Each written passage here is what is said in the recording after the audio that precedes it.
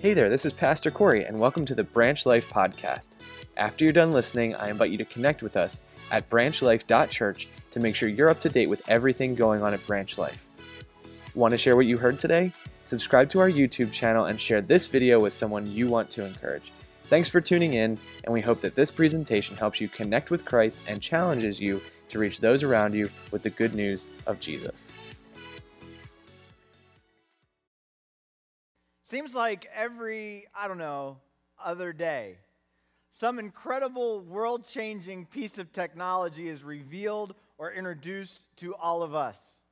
If you, like me, you paid attention this last week to the reveal of the brand new iPhone 11, and the new iPad, and the new Apple TV, Apple Plus, and the new Apple Arcade.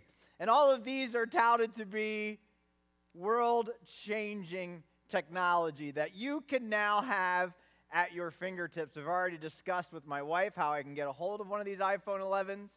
She says the iPhone 7 that you already have is perfectly fine. We're still having that discussion.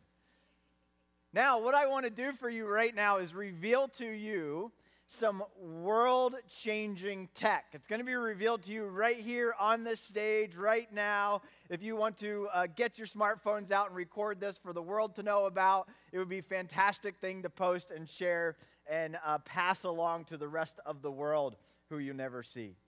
Now, right under this blanket is this world-changing technology. And I just want to preface this and say to you that what I'm about to reveal to you has just incredible implications for the way it can be used. And you are here because we are talking about this idea of rest for the stressed. And today, we're going to focus on one particular area that may or may not be causing us an unusual amount of stress. We're the first generation wrestling with some of this new technology, and we're blazing a trail together about how to navigate our tech use and rest in it and not be stressed by it. So tonight, as we talk about rest for the stressed, I want to encourage you to lean in, particularly if you are tech stressed. Now, this new tech I want to introduce to you tonight, please don't be overwhelmed by it. Please don't be stressed out by it, but be ready to be amazed. This technology, which is world-changing, I would like to introduce to you tonight the brick. The brick. Man, can you think about the world without the brick? This is an incredible piece of technology. Can you imagine what people will do with this new world-changing invention? You know, the first place that I know of in ancient documents where the brick comes up is the Bible, specifically in the book of Genesis. And I want us to go there tonight and wrestle with this idea and see how even people in Old Testament days handled brand new world-changing technology. So if you have your Bibles, you can go to Genesis chapter 11, and we're going to look at this new tech called a brick. For the very first time, it's introduced to the world, and they now have to deal with all the things that are implied by this new brick. All right. Genesis chapter 11, starting in verse 1. Now the whole earth had one language and the same words. And as people migrated from the east, they found a plain in the land of Shinar. Not an airplane. They didn't have those yet. They were just figuring out bricks. But they were coming across a plain, a large flat piece of land. And they settled there. And they said to one another, "Come, let us make bricks and burn them thoroughly." And they had brick for stone and bitumen for mortar. Then they said, "Come, let us build ourselves a city and a tower with its top in the heavens, and let us make a name for ourselves, lest we be dispersed all over the face of the whole earth." So when they figured out this brick thing, then they figured out that they could do more with it than just keep the door open. They decided that they could actually construct things, whole buildings, whole towers that can go higher than ever before, entire cities that they could build walls that they would be able to protect themselves with. Now, I want to tell you right now, this technology of the brick and the way that they were using the technology wasn't the problem. But there was a problem. There was some tech stress going on in this moment in time. And God was not pleased with how they were using tech. You see, God had given these specific people a command just a few verses ago. And the command that he gave them was to spread out through all the earth and to fill it. But when they got a hold of their new tech, they decided to do something that was exactly the opposite of what God has said. Instead of spreading and filling the earth, they decided to settle and become secure. And they went against God's plan in favor of their own. And this is God's reaction in verse 5. And the Lord came down to see the city and the tower which the children of men had built. And the Lord said, behold, they are one people, and they have one language, and they're doing what they want to do. And nothing that they propose to do will now be impossible for them. Come, let us go down and confuse their language, so they may not understand one another's speech. And so the Lord dispersed them from there over the face of the earth, and they left off building the city. Therefore, its name was called Babel, because the Lord confused the languages of all the earth, and from there the Lord dispersed them over the face of the entire earth. It was interesting that they went to use technology to do the opposite of what God had told them to do. And God figured out a way for them to still do what it is he wanted them to do. He made them scatter. He made them spread. Let's look back real quickly at what happened exactly in this moment and just point it out to ourselves.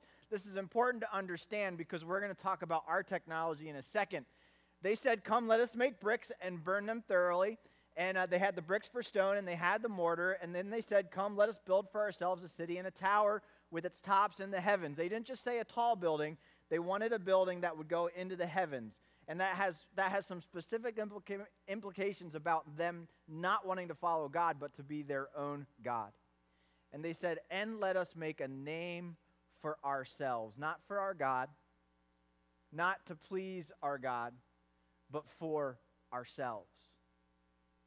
Lest we be dispersed, like we're supposed to be, over the face of the earth. What they did with their technology, this brick, which is really a wonderful invention, which provides us with a lot of wonderful things, is they took a brick and they turned it into an iBrick.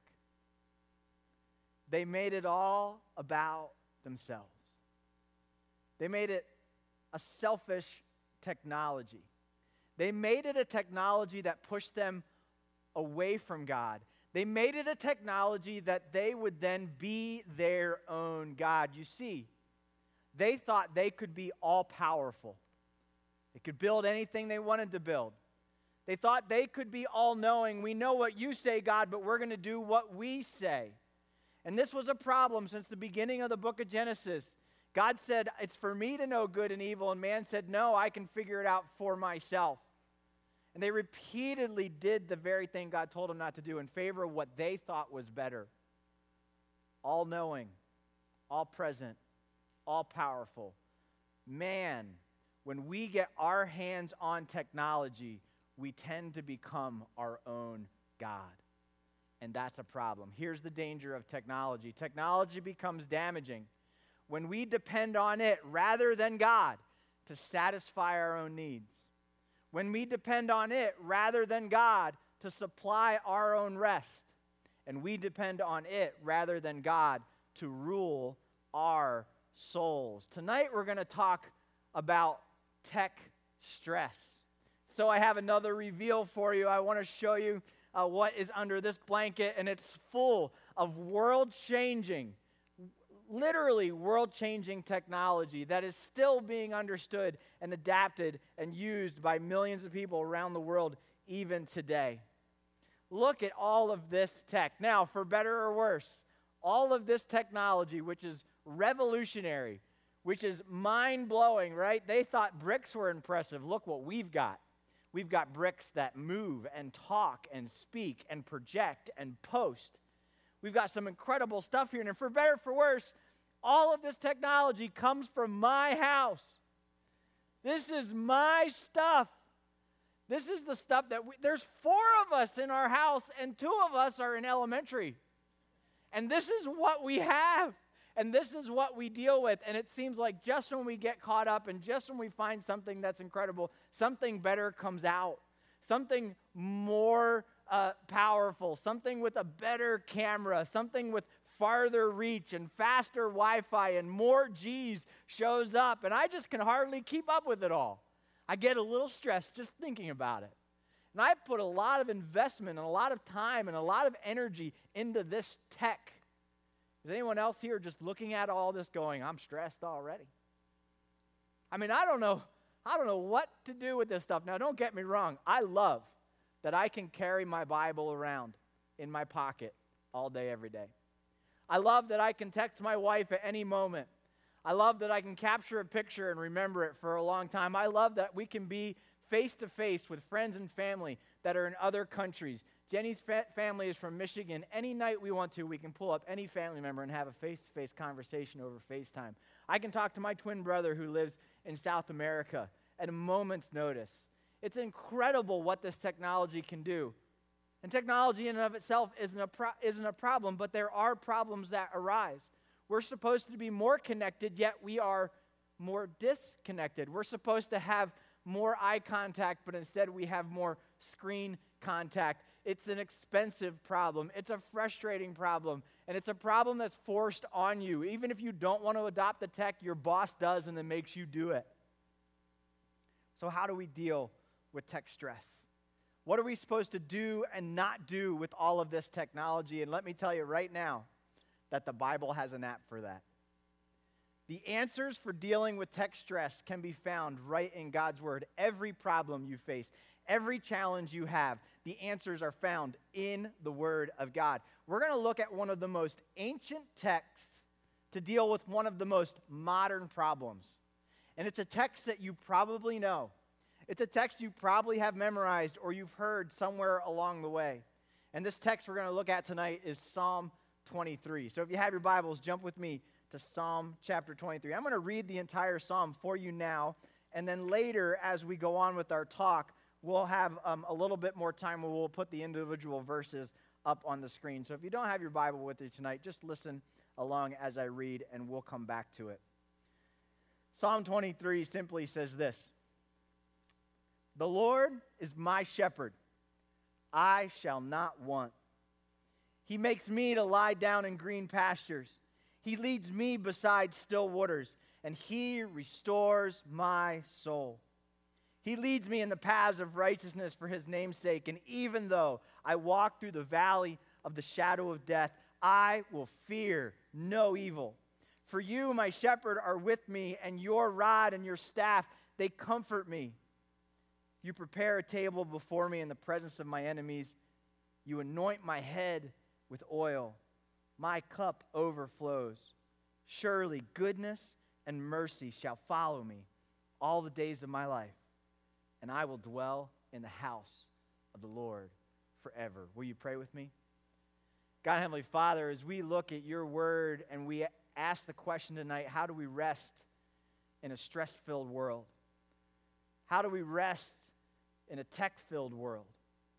God, may your truth be very clear to each one of us in this evening. And for those in this room tonight that need rest, God, we pray that you would provide it even in these moments. And we thank you that we can be together to rest together in who you are. Teach us tonight. Lead us in a closer relationship with you tonight. In your precious name we pray. Amen. Psalm 23 reveals to us kind of 3 threats that come with any kind of technology. And these threats exist. But what Psalm 23 is going to point out to us is the way that we overcome these 3 threats.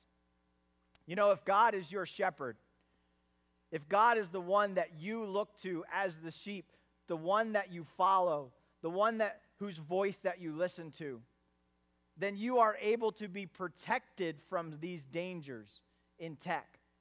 And right off the bat, in Psalm 23, he starts off with, "The Lord is my shepherd." The Lord is my shepherd. You might be out there going, how do I get to the place where the Lord is my shepherd? And tonight as we talk, if you're here and you do not yet have a personal relationship with Jesus, simply trusting in Jesus as your Savior is a decision that you make, choosing to believe in Him. When you do that, when you make that decision, you become a follower of Jesus. In other words, He becomes your shepherd. And you follow after Him. When the Lord is your shepherd, some incredible things happen. Technology is overcoming the world, and it's invading all of our lives at an extremely rapid pace. And there are some threats that are connected to technology. Let's look at the first threat that comes up with tech, the threat of addiction. The threat of addiction. And just a few years ago, wasn't that long ago, I had a couple of parents come up to me, and they came to ask me a favor. They said, "Pastor Josh, we would like you to help our teenage son. He's failing." He was in about 11th grade, and he was getting ready to drop out of 11th grade. He wasn't passing any of his classes. He wasn't turning in any of his homework, and he was a bright young man, someone that we had had a relationship with for a very long time. So I said, "Sure, I'd love to help your son. Why is he failing?" And then the parents began to explain to me and tell me a story of the like I had never heard, but it's a story that I've heard repeated now many times. They said something along the lines of, "My son has become addicted to his screen. He's spending enormous amounts of time in front of a TV screen or in front of a computer screen, and he's playing games or he's interacting on social. And he's doing it so much that everything else in his life is starting to dissolve. And the first casualty of that was his grades in school."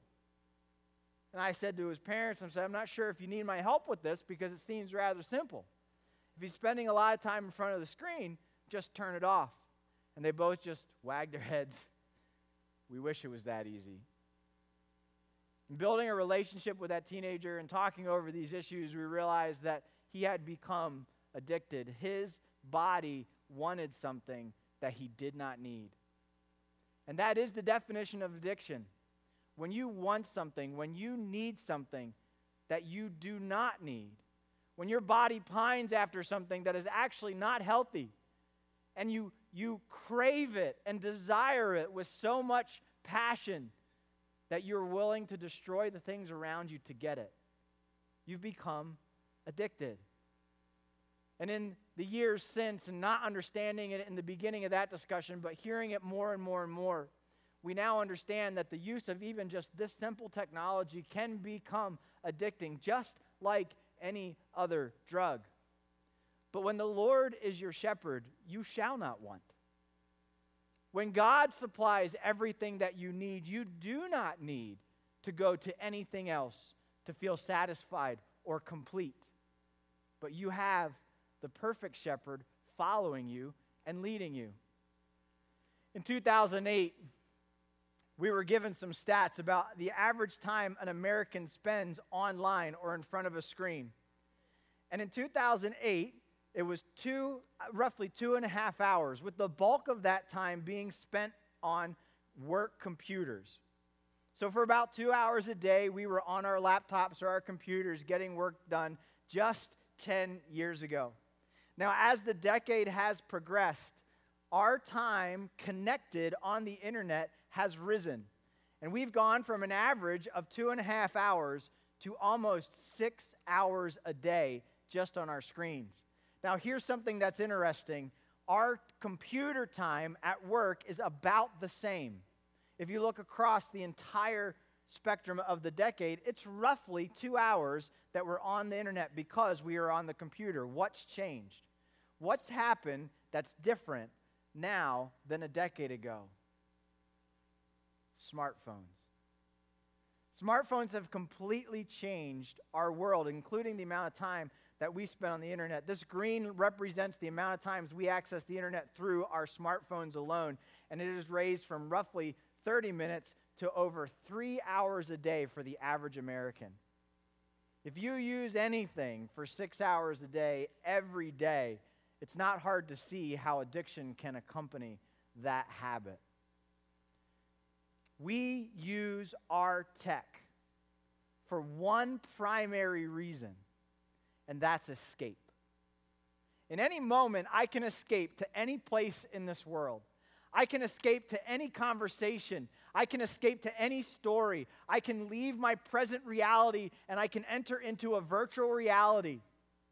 And what has happened in our escape mentality through technology is we have adopted an addiction to escape. Today, escape is our primary drug of choice. David Kinman is one of the lead researchers at the Barna Group, and they're the ones tracking a lot of this tech use and tech among kids and tech among adults. And his conclusion is simply this statement: escape has become our primary drug of choice. How much time do we spend watching things on Netflix and on Hulu and on Amazon Prime? How many videos do we watch on our phones or on YouTube? How long do we spend scrolling through social media day in and day out? And why do we do these things so much? Why is it the first thing we do when we get up out of bed? Why is it the last thing we do when we go to bed at night? Why do we have trouble putting these things away to have basic conversations and establish basic eye contact? Why have I already checked my text messages and my social media feed 3 times during this service? The sheer hours that we spend streaming television, playing games, escaping the reality of our lives is a way that we drown out the pain. The way that we drown out the pain. Now, here's the problem with any addiction. This is not the way to cope with pain. This is not the way to cope with pain. This is not the way to deal with reality. This is an unhealthy habit that actually brings more damage into our lives, more pain into our lives than the very pain we're trying to escape.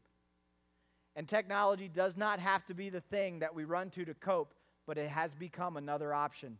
In a world where it used to be alcohol, drugs, gambling, and pornography, now we are running to just escapism. So the threat of addiction is very real. And let me tell you today that the shepherd, the Lord Jesus Christ, a relationship with God is the most powerful tool that you have to fight addiction. So reach to him and avoid this danger. The second threat that comes up is the threat of distraction. If you're following Jesus as your shepherd, it says, like a sheep follows their shepherd, he leads me to lie down in green pastures. Can you just picture with me that moment on The Sound of Music where Maria is on top of the Alp and it's green and she's running around and she puts her arms out and she's spinning? And don't you just want to get up there and lay down in the grass and just go, this is so beautiful. I'm just at peace in this moment in time. If you want that kind of peace, if you want that kind of reality, the Bible says that the Lord Jesus Christ gives you that peace. He is the one that enables you to lie down and to bring your soul into a connection of peace in green pastures. But there's the threat of distraction. Have you ever witnessed different generations at dinner? If you've ever taken a friend out to Olive Garden or something like that and you're there having a conversation, I want to challenge you to try to find 2 tables. First, find a table with a couple that is significantly older than you, and then find a table with a couple that's significantly younger than you, and just watch. We have an incredible different generational dinner time habit. And the older generation will tend to have conversation where they make this incredible thing called eye contact. And they start looking at each other's eyes, eyeball to eyeball. And they're able to read and inflect and laugh and giggle, right? And they just enjoy their time together because they are together, really together in that moment in time. But then you tend to find younger generations and they look and they're having trouble with this thing called eye contact. Because there's something that is constantly vying for their distraction. And usually it's sitting right on the table near them, often screen up. And a notification or a ding or a text comes through and they start grabbing this thing, or maybe they were having a conversation and one had to go up for a second, and now you're there with 30 seconds and you don't know what to do. And so you grab your phone and you start looking at it. And we are constantly at threat of distraction. Instead of being present in the here and now, instead of being connected with the person that we are actually face to face with, we are distracted and become connected with people that are nowhere in our reality. This is what happens in an internet minute. Oh, I'm sorry. Yeah, an internet minute. This is what happens in 1 minute on the internet. 2.1 million snaps, 4.16 million Facebook messages, 4.8 million gifts are sent. People spend roughly $1 million online. This is just in 1 minute on the internet. 444,000 hours are watched on Netflix. 3.8 million Google searches. Anybody stressed out yet? 18.1 million text messages. 4.5 million videos are watched alone on YouTube in 1 minute. There's 347,000 scrolls on Instagram, almost 90,000 tweets, and 188 million emails are sent in 1 minute. No wonder we're distracted. And we get distracted by unimportant things when we're trying to focus on the important things. Don't let distraction take you away from the important things.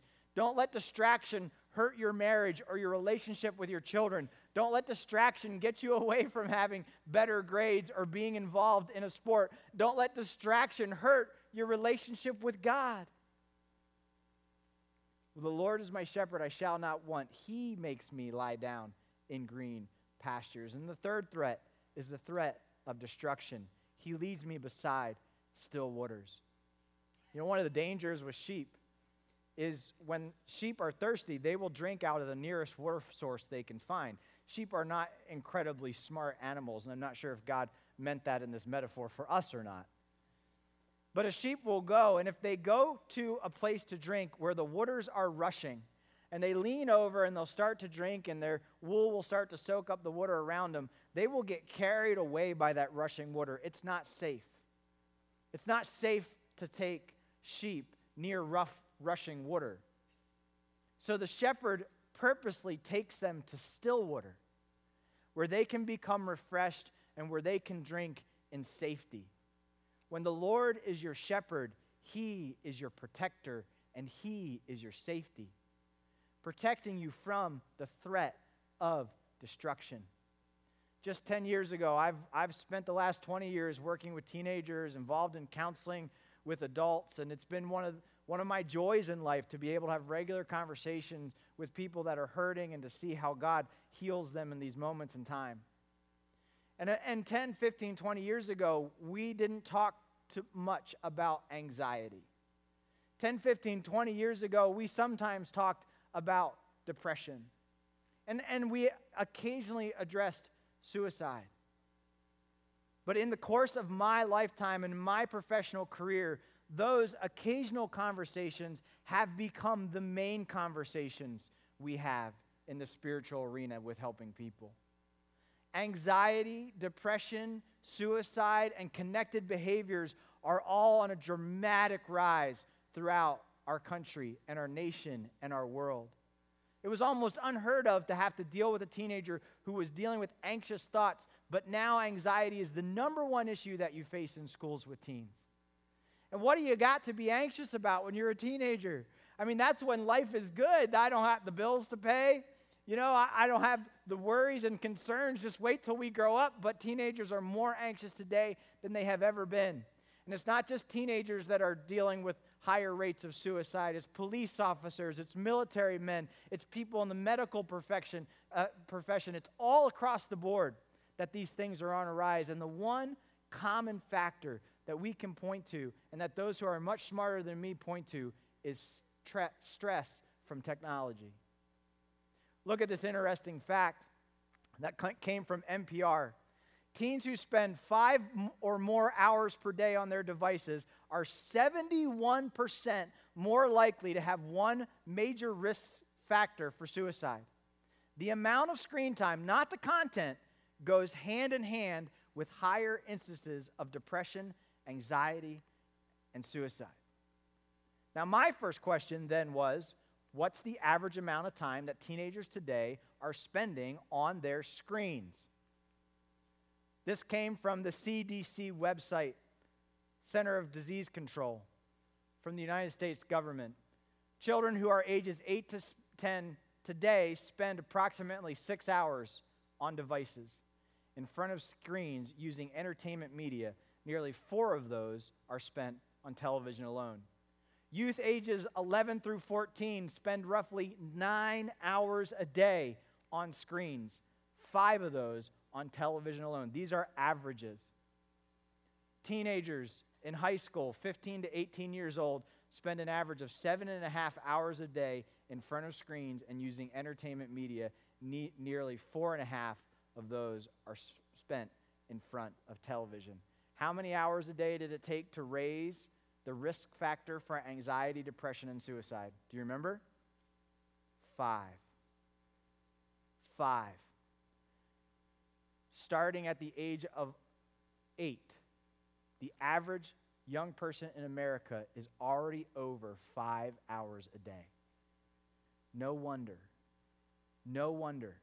we're dealing with higher rates of anxiety. No wonder this danger is becoming a reality of destruction. So what do we do about it? Where do we go from here? And we don't have enough time to talk about all the solutions. I'm going to give you a couple of kind of teasers, and hopefully you'll be able to take this a little farther. But we're going to start with some common sense. We just want to give some common sense answers. You ready for this? Ready? Buckle your seatbelt. This is going to blow your mind. This is common sense, right? If you need rest from tech, then you must disconnect. Do we need to say this together? It's got a little cadence to it. If you need rest from tech, then you must what? Disconnect. It's kind of a no-brainer. It's kind of common sense. What's the solution to too much screen time? Less screen time. And I just remember those two parents shaking their head and going like this, Josh, if it was only that easy. If it was only that easy. Now, we understand and we acknowledge that the presence of all of this technology in our lives is drawing us and attracting us. The goal of every website, of every online store, of every social media page, the goal of every online video game, the goal of every app on your phone is to get you to spend more time on that screen. That is their goal. And so they are very, very, very good at it, getting you to spend more time on your screen. You have to be intentional to make this sense common. And until you start taking deliberate steps to lessen your screen time and the screen time of those in your family, you will be unsuccessful. It will draw you in. Again, I am not against tech. I own this stuff and enjoy it. But we have to be cautious. So here's some common sense steps that you can take. Number 1, designate screen-free time and screen-free space. It's super important that in your home and in your schedule, there is screen-free time built in. Family dinner should be screen-free. P.S., you should have family dinner.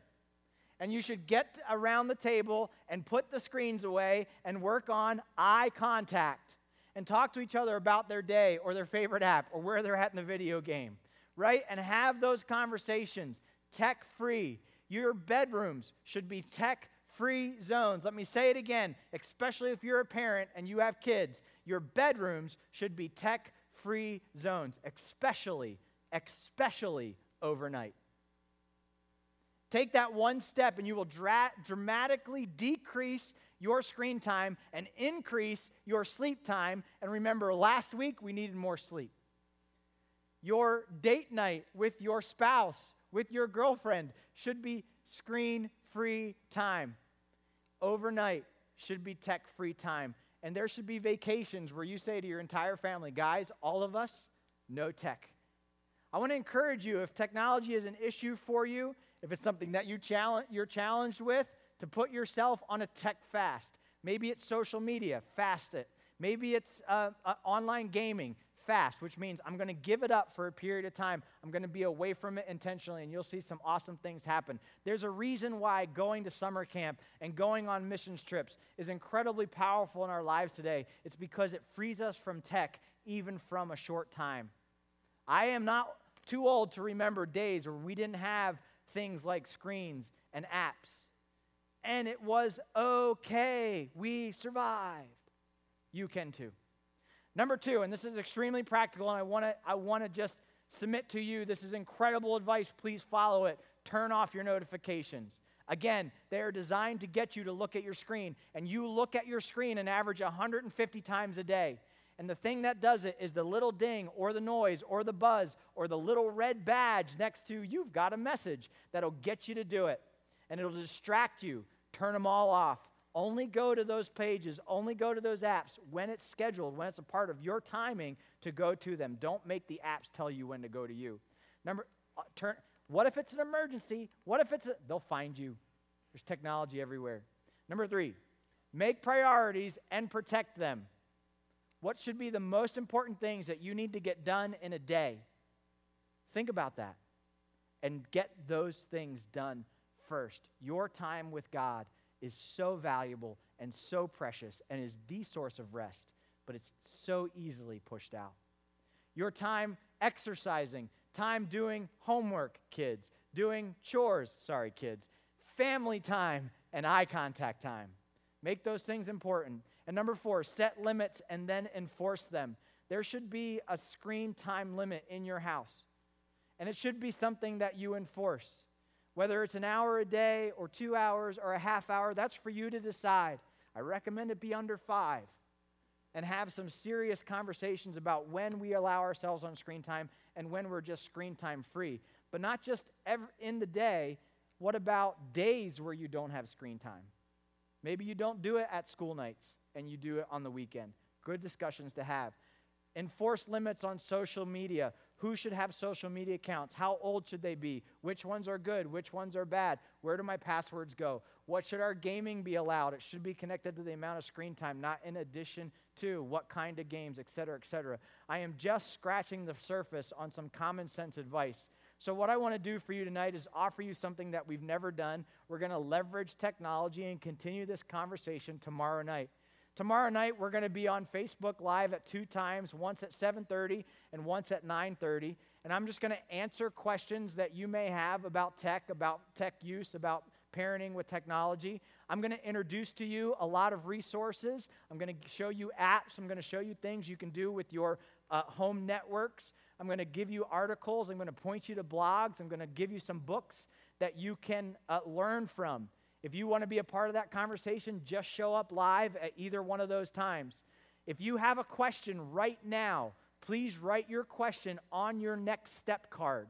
Write that question for us, and then I will have an answer to that question, Lord willing, tomorrow night when we get together on Facebook Live. So please go ahead and write your questions about tech down, and then join us tomorrow if you're able to, and have this conversation over FaceTime. Here's the second common sense advice. Parents, we must lead by example. Remember that drug commercial where the dad came into the bedroom and said, "Son, where did you learn to do drugs?" And he turned around and said, "Dad, I learned it by watching you." Kids, why are you on your screens all the time? Dad, you're on your screen all the time. We have to lead by example.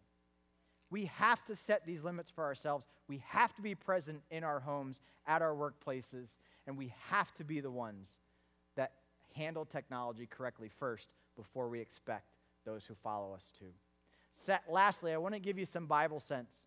I want to encourage you with what the Bible talks about with this stuff. And remember, we're looking at Psalm 23. And look at this and pay attention to the highlights. The Lord is my shepherd.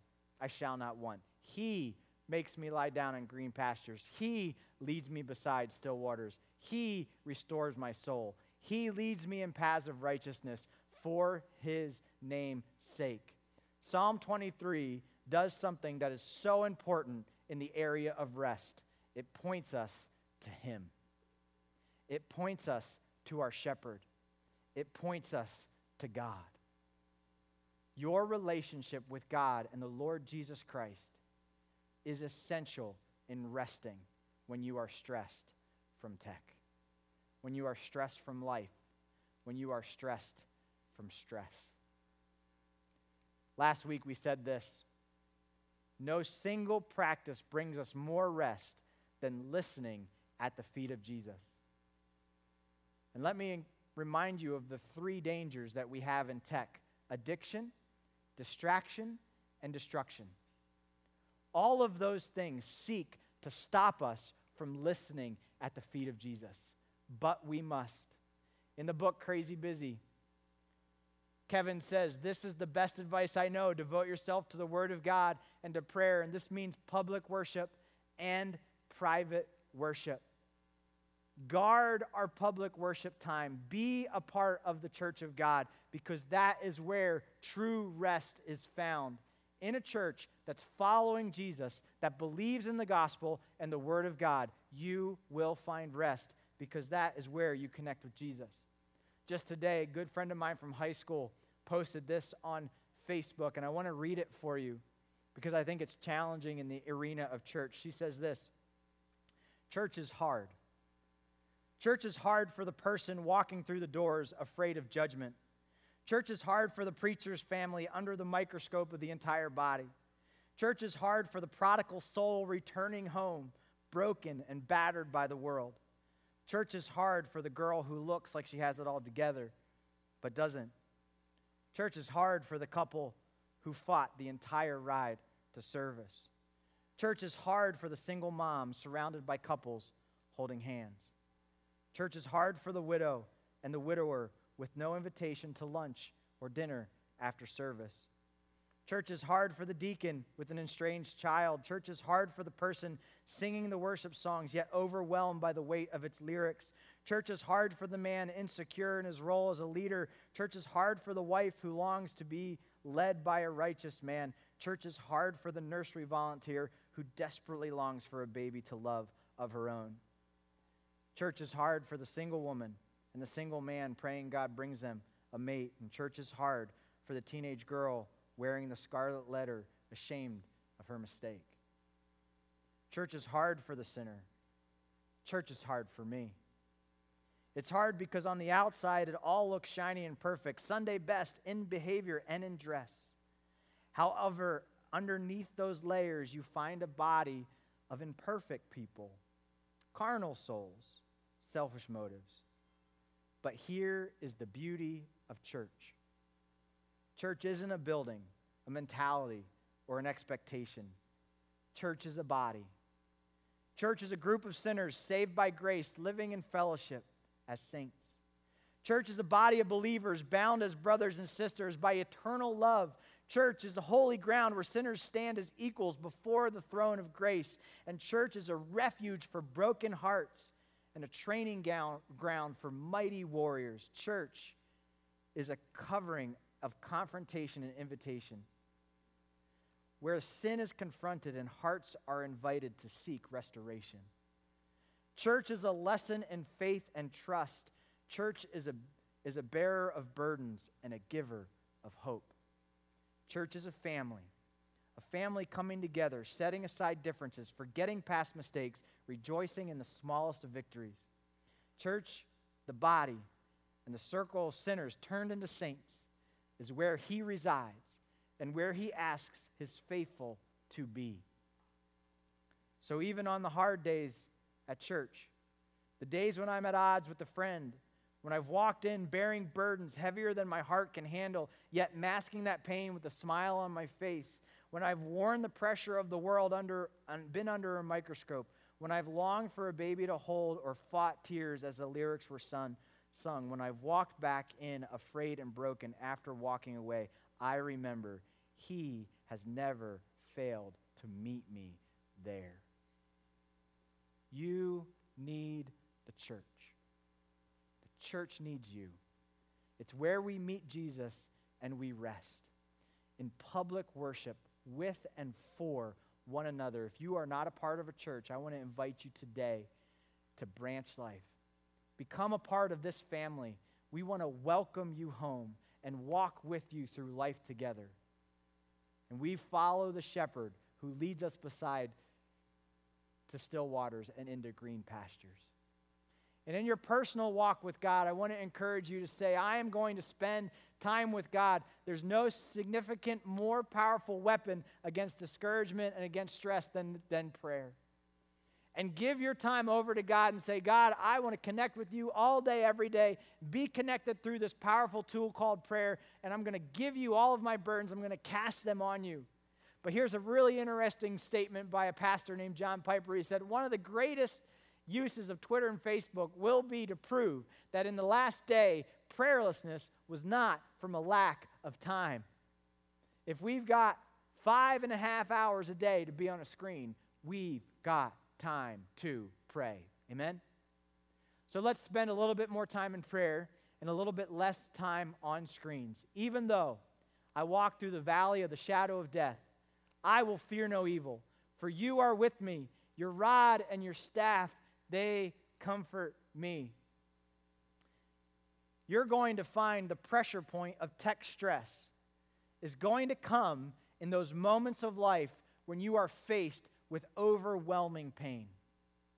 You are going to find that if you have adopted a behavior, an addiction, a distraction, a destruction, it will show itself in the moment where you need to be the strongest. And a lot of us, as we travel through the valley of the shadow of death, as we travel through life's twists and turns, in our spirit rises this idea of anxiety, of discouragement, and even the thought of ending it all. But when the Lord is your shepherd, you do not have to fear, because He is with you, and He is the one who comforts you, not this. When our greatest concern is walking with Jesus, all other concerns vanish. When our greatest concern is walking with Jesus, even through the valley of the shadow of death, all other concerns vanish. Now, I want to tell you, standing up here today, that pastors don't even have all this figured out. Life can become as overwhelming for a pastor as it can for anyone else. Anyone working on walking with God, anyone interested in a relationship with God, anyone who has rejected God, we all face these struggles. We all face these challenges. And just this past week, a well-known pastor that serves in a church up towards New York City took his own life. A mega church, thriving, reaching people for Jesus. He's leading worship in every week. He was even an advocate for those that had discouragement and suicidal thoughts, that were dealing with depression. I stand before you here now to say, listen, there are clinical reasons, there are medical reasons that people fall into anxiety, fall into depression, and fall into suicide. That is very, very real. And if that's something that you are struggling with, I want to encourage you to have a conversation with us, with somebody you know, with somebody you trust, and seek out the help that you need to battle that. But situational anxiety and discouragement is not a necessary part of any Christian's life, because we have the Lord Jesus Christ.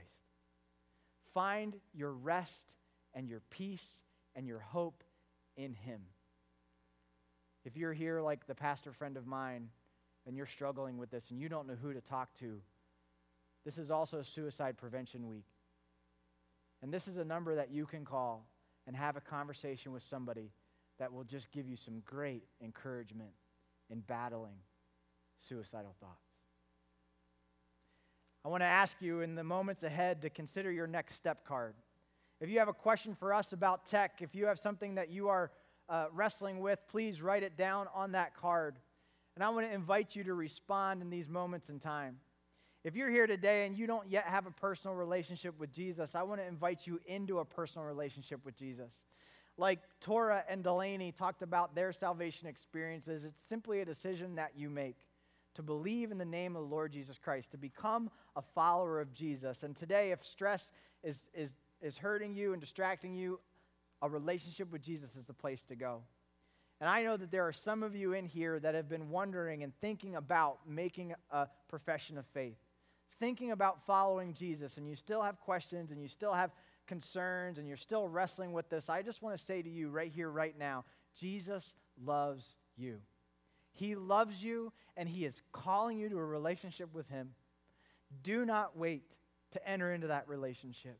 He will guide you if you let Him. He will answer your questions if you enter into a relationship with Him. So tonight, I am inviting you to answer the call and to give your heart to Jesus and become a follower of Him. And in just a moment, I'm going to lead us all in a prayer.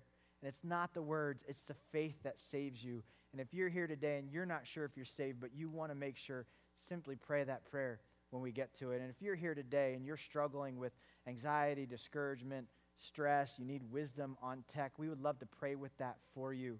Answer this question: how will you rest from tech stress? What's one small thing you can do to help yourself rest from tech stress? Let's pray together. Dear God and Heavenly Father, we thank you for the world that we live in. We thank you for the age that we are a part of. We thank you for the time that we get to be representatives of Jesus. We thank you for all this technology and the incredible things that it does for us and how your name is able to be spread all across the world. And we've taken full advantage of technology tonight in so many different ways. But God, we also pray that you would protect us from the tech stress that accompanies this technology. Help us, God, to have wisdom in guiding everything that we do through our relationship with you. Lord, help us to follow you first and to make you our shepherd. God, help us to be more concerned with our walk with you than anything else. And God, we pray that you would relieve and give rest to anyone here who is struggling with this kind of stress. With every head bowed and every eye closed, if you're here tonight and you'd like to have a personal relationship with Jesus and you're not wondering how to do that, I'm going to lead you in just a prayer that you don't have to pray out loud. You can just pray quietly, where you can accept the Lord Jesus Christ into your life in this moment, in this time. And it's simply a prayer that says this: Dear Jesus, talk to him. I know that I'm a sinner, and I believe that you came to this earth and you died on the cross for my sin, and that you, as God's Son, rose again from the dead. I believe, and I want to ask you to come into my life and to save me. I want to follow you and trust you with everything that I am, with everything that I will be. I want to become your child. Tonight, if you prayed that prayer, if you've accepted the Lord Jesus Christ into your heart, you have just become a sheep that follows the shepherd. You've become a part of the family of God. We want to celebrate that with you. We want to welcome you into the family. I'm not going to point you out. I'm not going to call you up. I'm not going to make you do anything else. But if you prayed that prayer tonight, Josh, I'm not sure if I'm saved, but tonight I made sure. Would you raise your hand? Is there anyone here that prayed that prayer tonight? Just raise it real high that we can see it. You don't have to raise your hand up, but if you have your card, we'd love to know that you have prayed that tonight. Let us know on your card before you turn it in. And if you're here tonight and you want to follow Jesus in baptism, you can also put that on your card. If you have any more questions after the service, we're going to have a couple of our prayer team members up here, and they'll pray with you. If you're here tonight and you're wrestling with anxiety, discouragement, suicidal thoughts, our prayer team members would love to pray with you tonight. Just take you before the shepherd. Talk to God on your behalf. And they'll just sit with you here in the front row and just pray over you. And we'd love to invite you to do that after the service is over. God, we thank you again for this time. And God, we ask that you move in a mighty and powerful way in our lives through this week. Thank you for being present with us everywhere we are. In your precious name we pray.